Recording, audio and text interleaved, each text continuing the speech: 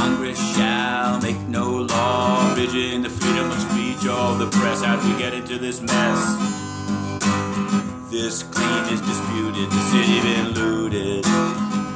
Right here in New York, there's a United Nations, no freedom of the press.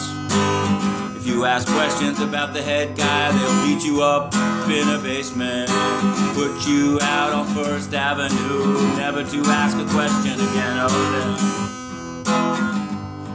So they have a dispute tribunal and you try to attend it, and they say you cannot come in. Get leaked information and you publish it online, they say destroy it. Section 203, as far as I can see, must be changed.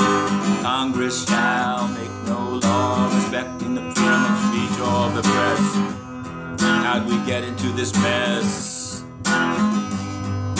Put up a tweet about China, how they paid Antonio Guterres. Can't find it, can't share it. This claim is disputed, the city been looted and the law's on the ground. Congress shall make no law abridging the freedom of speech or the press. How did we get into this mess? We can get out of it. Speak some more to throw the UN right out the door.